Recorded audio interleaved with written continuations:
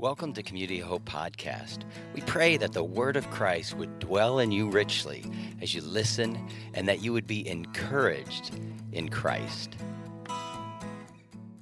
So you may be seated. We're continuing our series through the three Johns, and we are in 2 John this week. And if you have never read 2 John, we will read basically the whole book because it's one chapter. And I believe it's the only book in the Bible addressed to a lady. How do you like that, ladies? I like it. Yeah, come on. So to the elder, which isn't like multiple elders, it's the elder.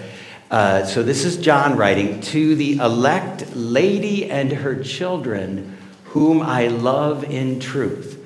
Now I'm going to disappoint you with what most commentaries believe, is that he's not writing a lady, he's writing the church. And he could be writing a lady. I just want to say that. This could be a letter to a lady. But look what the commentators say. They say in the Old Testament, Israel was referred to as a bride, as a wife, as a mother, as a daughter, right? And in 1 Peter, he says the church in Rome is she who is in Babylon. Isn't that interesting? He calls the church a she. And at the end of the letter, he says, the children of your elect sister greet you. So it could be there's this lady and he's writing and the sister is with him, right? Or it could be this church here that I'm writing from also greets you. And then one other thing, the word church, like in English, we don't really have masculine and feminine nouns. Well, he and she, but the noun for church, assembly or church is feminine. It's feminine. The church is feminine, right? We are the bride of Christ. So many of the commentators believe that he's writing to the whole church. And even if he's only writing to the lady, he is writing to the church at her house, right? Because churches didn't, they met in homes at that time.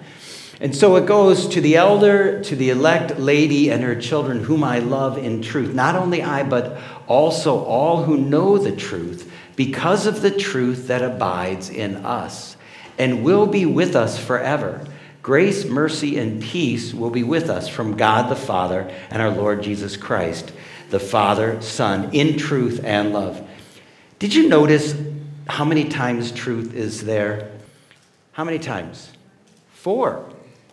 He's got something on his mind, doesn't he? Like truth is big. Why is truth so big for him? Well, truth, Jesus said, I am the way, the truth, and the life, right? No one comes to the Father but through me. But I think there's something going on here, and I think it has to do with this same problem he was addressing in 1 John, and that's there are people who have rejected the divinity of Christ. So what they think is Jesus became like the Messiah at baptism, right? So somehow God came upon Jesus, and then before he died on the cross, God left him. Because how can God die? That's truly a mystery. But John would say, no. Jesus is the theanthropos. He's the God-man. He's fully God and fully man from birth through death, resurrection. But people were saying different things. And they're not speaking the truth. Because look what he says. Who is the liar? Who else but the person who rejects Jesus, the Messiah, the Christ? The person who rejects the Father and the Son is the Antichrist, right? So he's like the ones who are denying this aren't walking in truth. They're liars, right? And the John wrote the Gospel of John, and he said that Satan is a murderer from the beginning, not holding to the truth, and there's no truth in him. When he lies, he speaks his native language. For he is a liar and the father of all lies. And wouldn't it be the thing of the devil to mess with who Jesus is? Just twist it a little bit. He's not really the Son of God come in flesh, right, to die for the sins of the world. No, and they just start messing with who Jesus is. Now, truth is so important to John. He wants us to get how we think about ourselves right. So I think these people were coming in there, and they were probably saying that they're not sinners, right? And John goes, hey, if you say you have no sin, we deceive ourselves, and the truth is not in us. So he's like, you guys have truth. Why? You're willing to say you're a sinner. He says, and if we confess our sin, God is faithful and just to forgive us our sin and cleanse us from all unrighteousness. But if we say we've not sinned, who's the liar now? God is. Because God says all have sinned and fall short of his glory. See, so truth is so important to him. He wants the whole church to admit and go, you know what? To walk in truth is also to say the same thing about me that God says, and it's I'm a sinner, right? And yet I'm still saved by grace. We had a marriage weekend last weekend. It was a lot of fun. There were 10 couples, and it was in Amish country. And I get there on Friday night, and there isn't heat in the room. I shouldn't say that. It's set at like 60. And after a while, I noticed it, and I'm like, well, it's kind of chilly, but our body heat started heating it up. Got up to around 68, and you fill the room with couples, and we heat it up. And the next morning, we come in, and it's not heated again. I mean, it's heated to 60, and I'm like, we rented this room. They could heat it for us, couldn't they? And the thermostat is locked, so you can't do anything about it. And so I call, and it's ringing and ringing and ringing and ringing and ringing. And I let it ring for maybe 4 or 5 minutes. I'm thinking, what is going on? And then you had to walk this circuitous route, out there. And so I'm like, I'm going to go. We've got a few minutes before the session starts. And the guy says, I'll go with you, Pastor Doug. So we go up to the front desk, and there's a lady, the phone answering lady, reading a book. So I kind of get triggered a little bit. And maybe you wouldn't want to admit I was your pastor. I just spoke very directly. But what triggered me was who's supposed to answer that call, right? I must have been in the bowels of their phone answering system somewhere, just letting it ring on somebody's desk. But I was a little short with them. So much so that the guy who came with me says, I've known you for over 20 years. I've never seen that side of you, Pastor Doug.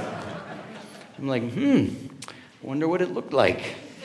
Wonder what it's like to be that lady. So then I came back to the room, and the heat didn't get turned up.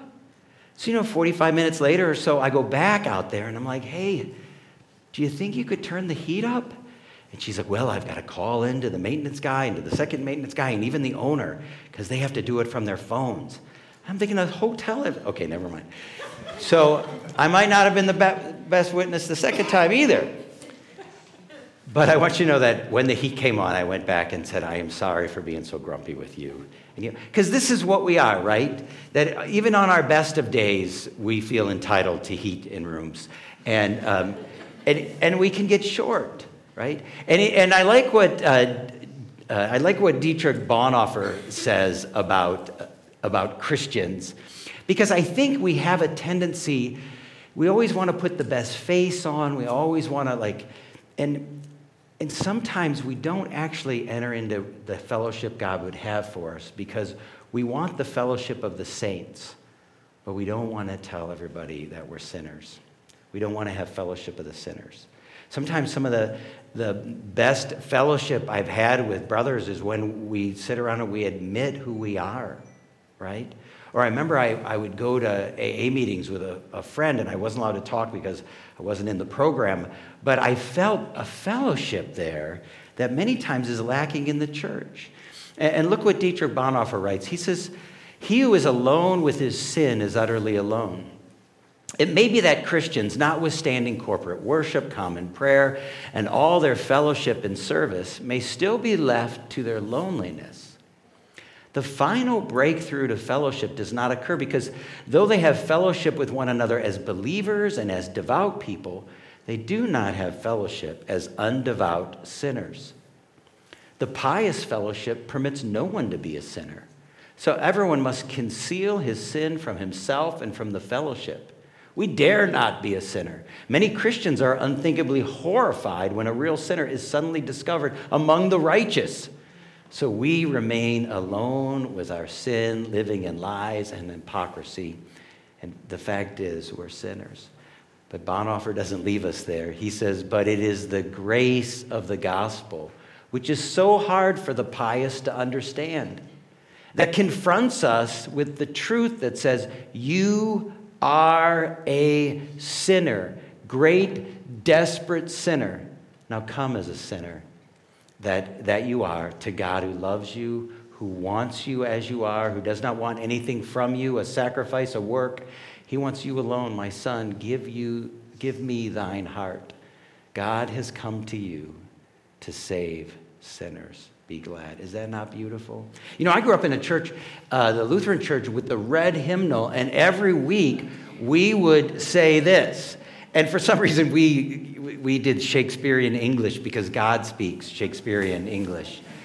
Oh, most merciful God, merciful Father, I, a poor, miserable sinner, confess unto thee all my sins and iniquities, which I have ever offended thee, and justly deserve your temporal, earthly, and eternal punishment.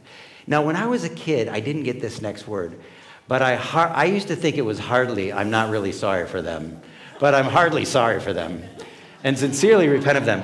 That's like fully, heartly, like my full heart is sorry for them, and I sincerely repent of them. And I pray thee of thy boundless mercy, for the sake of the holy, innocent, bitter suffering and death of thy beloved Son, Jesus Christ, be gracious and merciful to me, a poor, sinful being, right? So, I Googled this, and there's like a site about like people who left the Lutheran church, and they were like bemoaning this confession of sin. And I was kind of surprised, but I kind of get it. I couldn't post all the ways people responded to this, but one guy said, I feel disgusted reading this. No wonder I had no self-confidence, no drive to stick up for myself for years. Instead of reciting positive affirmations, I degraded and insulted myself every Sunday. Gross. Okay, I get this, right? Because if I am in this world and I see this within myself, I want to have a righteousness of my own, right? I want to have a resume. I want the world to look and go, look at his resume, and I want to feel good about myself based on my resume. But you know what happens when you live like that? Somebody's always better. You don't live up to your own standards, right? Imposter syndrome kicks in. When will people find out I'm not as good as I think I am? Or you live your life up and down. Because as Christians, we sang about it. It's the voice of God. Like we have a righteousness that comes from outside of us that can't be taken away from us.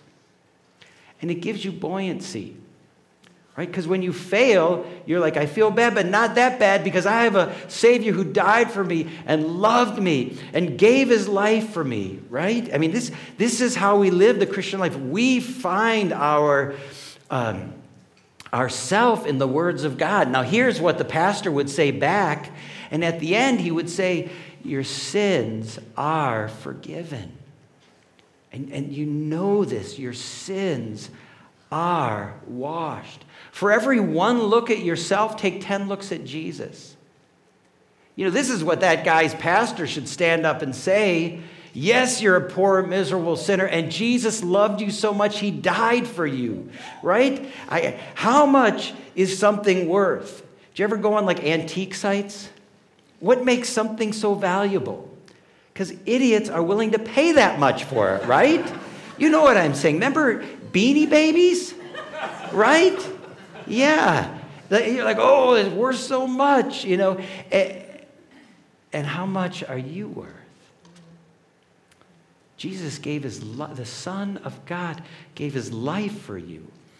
That resume is so much better, and the only thing you need is need.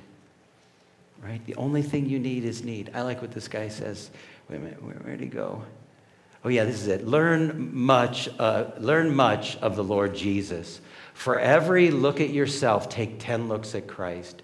He is altogether lovely. Live much in the smiles of God. Bask in his beams. Feel his all-seeing eye settle on you in love. And repose in his almighty arms. Can you imagine if that's how you lived your life? I was reading this week, and this is not a picture of my Bible because I don't put hearts in it. But I found it online. But look at this. He brought me to a spacious place. He rescued me because he delights in me. So you confess your sin, and at the same time, you're like, but he delights in me? I mean, can you even get that down into your being, that God smiles over you? That he rejoices over you? John says, I rejoice greatly to find some of your children walking in the truth. What made John happy? They were walking in the truth, just as they were commanded by the Father. And now I ask you, dear lady, not as though I'm writing you a new commandment, but one we have had from the beginning, that we love one another. This is how we know that the elder is John. John only writes like this. And this is love, that we walk according to the commandments. And this is the commandment, just as you have heard from the beginning, so you should walk in it. It's kind of circular. He's saying love, over and over. But isn't it interesting? He says, I find great joy in seeing your children walking in the truth. What brings you joy? Do you ever think about that? What makes you smile? What are the things in your life that bring you joy? You know, grandchildren bring me joy. When Gretchen's watching them, it's a picture I get and I smile. I call it the cage for the 10-year-old. It's a bigger cage, right? 10-month-old. Well, you should put 10-year-old. Okay. So the 10-month-old is in the cage to protect him from the other children, but they went in there too to play with him. And Gretchen sends me the cutest picture. I smile at that. I see kids in your arms. I smile at that. I see you walking like that. That brings me joy. Now, there's a time for joy and there's a time for sorrow, right? Isn't that what Ecclesiastes says? Like he says, I'm happy that you're walking in joy, but we also know, like many of us lost a friend this week, right? There's a time to be born and a time to die, and you don't go and go, oh, rejoice. But let me tell you, at funerals, you hear laughter, right? You hear laughter. And so Denny went home to be with the Lord, and the services are service at Wednesday, the calling hours are on Tuesday. And 3 weeks ago, I said to him, nice flannel shirt, because he always had great flannel shirts, you know. And the Lord called him home. So there's a time for rejoicing and a time for mourning. But recently, I started kind of being critical of myself, especially it began with me grumbling at the lady at the hotel. And I thought, you know, I've been grumbling some. Have you guys ever grumble? Do you grumble? Like, you know, I think we grumble about work, or we grumble about friends, or family, or children, or parents, or boss, or spouse, right? Life situation. Life isn't giving you what you expected. Government and politics. Oh, the grumbling's kicking in this year. Lord have mercy, right? Children, sports. We grumble about sports. We grumble about money, taxes, health, weather. Anything else? I was wondering, you know, if you got any more things you grumble about. I mean, we grumble all the time. I saw this video, and this guy says, you know, 77 hours a year are spent grumbling. And they started interviewing, check it out, they interviewed people on the street about what they grumble about at work. Oh, here we go. Oh, you know what? It's not, I guess it's not in there, huh? I put videos in. Did? We had to restart. Oh, you had to restart, and you lost them. Well, I'll just tell you. There are 2 videos that should be in there, and you're not getting any of them. So 77 hours, people grumble, and they interviewed, and one guy's like bullying, but my favorite one was one lady said, I don't like it when people eat fish at work. Smells up the whole office. They should outlaw fish at work. And then I think some of their offices, they don't want to like spend a lot of money, so they don't keep the air conditioning very low. So people were complaining about that. But we grumble about so many things. How often do you grumble? Right? How often do you spend? I found myself grumbling, and I thought, oh no. Because this quote from Lewis is stuck in my brain. Hell begins with a grumbling mood. It's very convicting. Always complaining, always blaming others. But you're still distinct from it. You may even criticize it in yourself and wish to stop it. But there may come a day when you can no longer. Then there will be no you left to criticize the mood or even enjoy it, but just a grumble itself going on forever like a machine. It's not a question of God sending us to hell. In each of us, there's something growing that will be hell unless nipped in the bud. Do you ever think about that? This like, you become one with your grumble. Whew. So I thought, well, what do you do if you're stuck not in joy, but in grumbling? I thought, well, I think you got to go back to the promises of God, that whatever you're grumbling about, Romans 8:28 still stands. And we know that stinky fish at the office will work out for good of those who love God and are called according to his purpose. All things work together for the good of those who love God and are called according to his purpose. And James takes it a little bit farther. He says, consider it. Don't feel it, consider it. Think about it. Think it as joy, my brothers and sisters, when you encounter various trials, knowing that the testing of your faith produces endurance. And let endurance have its perfect result, that you may be complete, perfect, lacking nothing. So when you're going through a trial, what I did is I made a list of trials I had been through and all the good stuff that came out of them. Like there was a person in the first row last night that is here because of a trial I went through. And I'm like, had that trial not happened, they wouldn't be here. And I baptized 5 people from a family last night, and they came because of her, because she invited them to church. And, all the whole family got baptized. I'm like, oh, look. And so I made a list. I started giving thanks for that. And I said, here's my grumble. Lord, thank you. Thank you that you work good through all things, right? And if you want to have a better attitude, make a list. Remember the trials, the things you've been through. Now, younger people, you don't have as much, but older people, you can write a book, and maybe you should, right? And so make a list and start giving thanks for that. And then the second thing I did is one of the reasons I'm standing here is years ago when I was in sales, my boss lied to me. And that was the thing that caused me to write a letter to another pastor that brought me to the Cleveland area. Like this whole thing, this bad thing that I had to forgive my Christian boss for lying to me is what brought me into the ministry ultimately, right? So God works good through bad things. So make a list and give thanks. But the second thing I think you have to do is when the grumble comes to your mind, I think some dopamine can actually get released. And you need to be able to go, maybe you've been a victim, maybe you've been overlooked, maybe, I don't know what it is, but you need something to stop it. And I remember years ago, I was talking to a friend, and he was very depressed, like so depressed where you don't get out of bed depressed, where it's just like you're just in bed. And I go, well, how did you get out? He goes, well, one of the ways is I took a 3x5 card. And I wrote Psalm 23 on one side, and I wrote stop in big red letters. Because, when you're depressed, your mind is grumbling about how bad you are many times. And so over and over, and he said, when I would go there, I'd pull it out, stop, right? Flip it over. The Lord is my shepherd. I shall not want. He makes, right? And he would turn his mind off of the self-focus and on to God.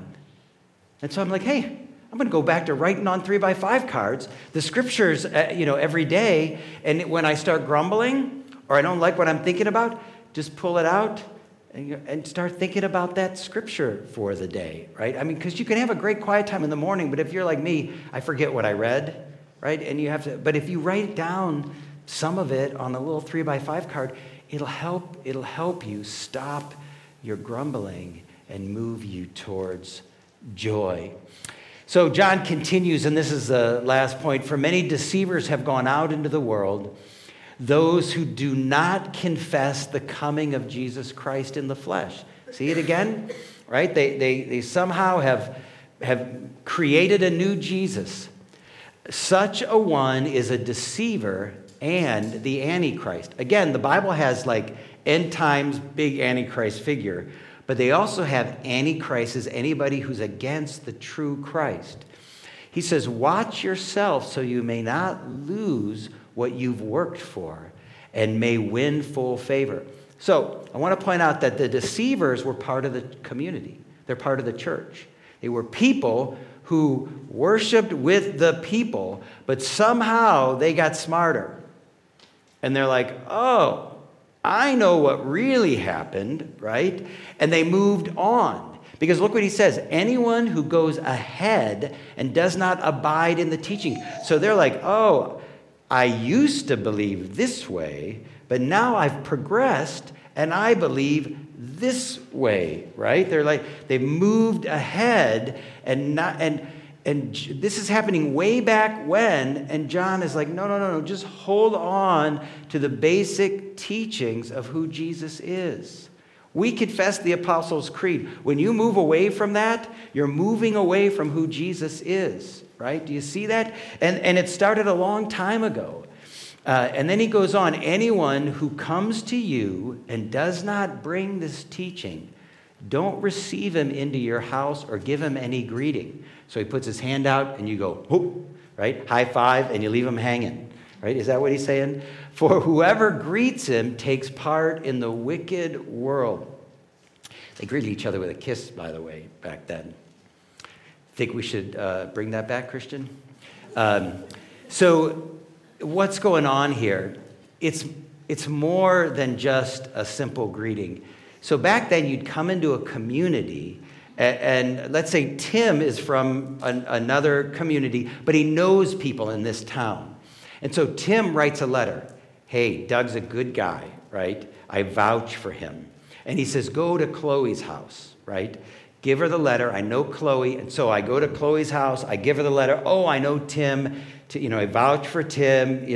Doug's a good guy. And so they welcome me into the house. They give me their clout. Then I have clout in the city. What I say, what I do has respect because I've been welcomed into Chloe's house. Now I'm part of the community. Tim did it. Do you see what's happening? And he's like, don't do that. You've got deceivers coming in. They might bring a letter, but if that's what they believe, do not give them clout. Do not welcome them into the community. Don't kiss them as if they're one of you, because they're not, and what they're teaching is poisoned to the church. And you know what's kind of fascinating? John is all about love. I mean, you read these letters, you're like, love, love, love, love, and all of a sudden here he's like, have nothing to do with them. I think that's loving too. Right? I think it's loving. Have nothing to do with them is loving also. Because there are times when you have to stand up for truth and it doesn't feel like love, but it's just the way it is, right? I watched this thing online, which we won't watch, and this guy has like a meeting, a Holy Ghost meeting, a tent meeting going on across from his church. And he's a pastor, and the prophetess, who's going to be there for 7 days, calls that pastor up. And she starts like prophesying over him. And then she gives him the mic. Now she's saying, oh, he's full of truth, and he's a bridge builder and all this stuff. But then he gets the mic, and he goes, we need to be kind and gracious and loving and all this. And then we need to be deeply in prayer that God would protect everybody from the false words of this false prophet. Because if you emphasize anything but Jesus, you're missing. And then they pull the mic away and kick him out. And then the prophetess didn't have nice things to say about him, which is funny because the Old Testament's, because if what she prophesied earlier were true, right? And it's a corrective because the gospel is about Jesus. And when we try to make it about anything else, right, we miss the wrong emphasis, right? And And there will be times in our lives where this pastor stood up in front of this whole group. He didn't plan to, but she called him up, right? But where we have to speak the truth in love.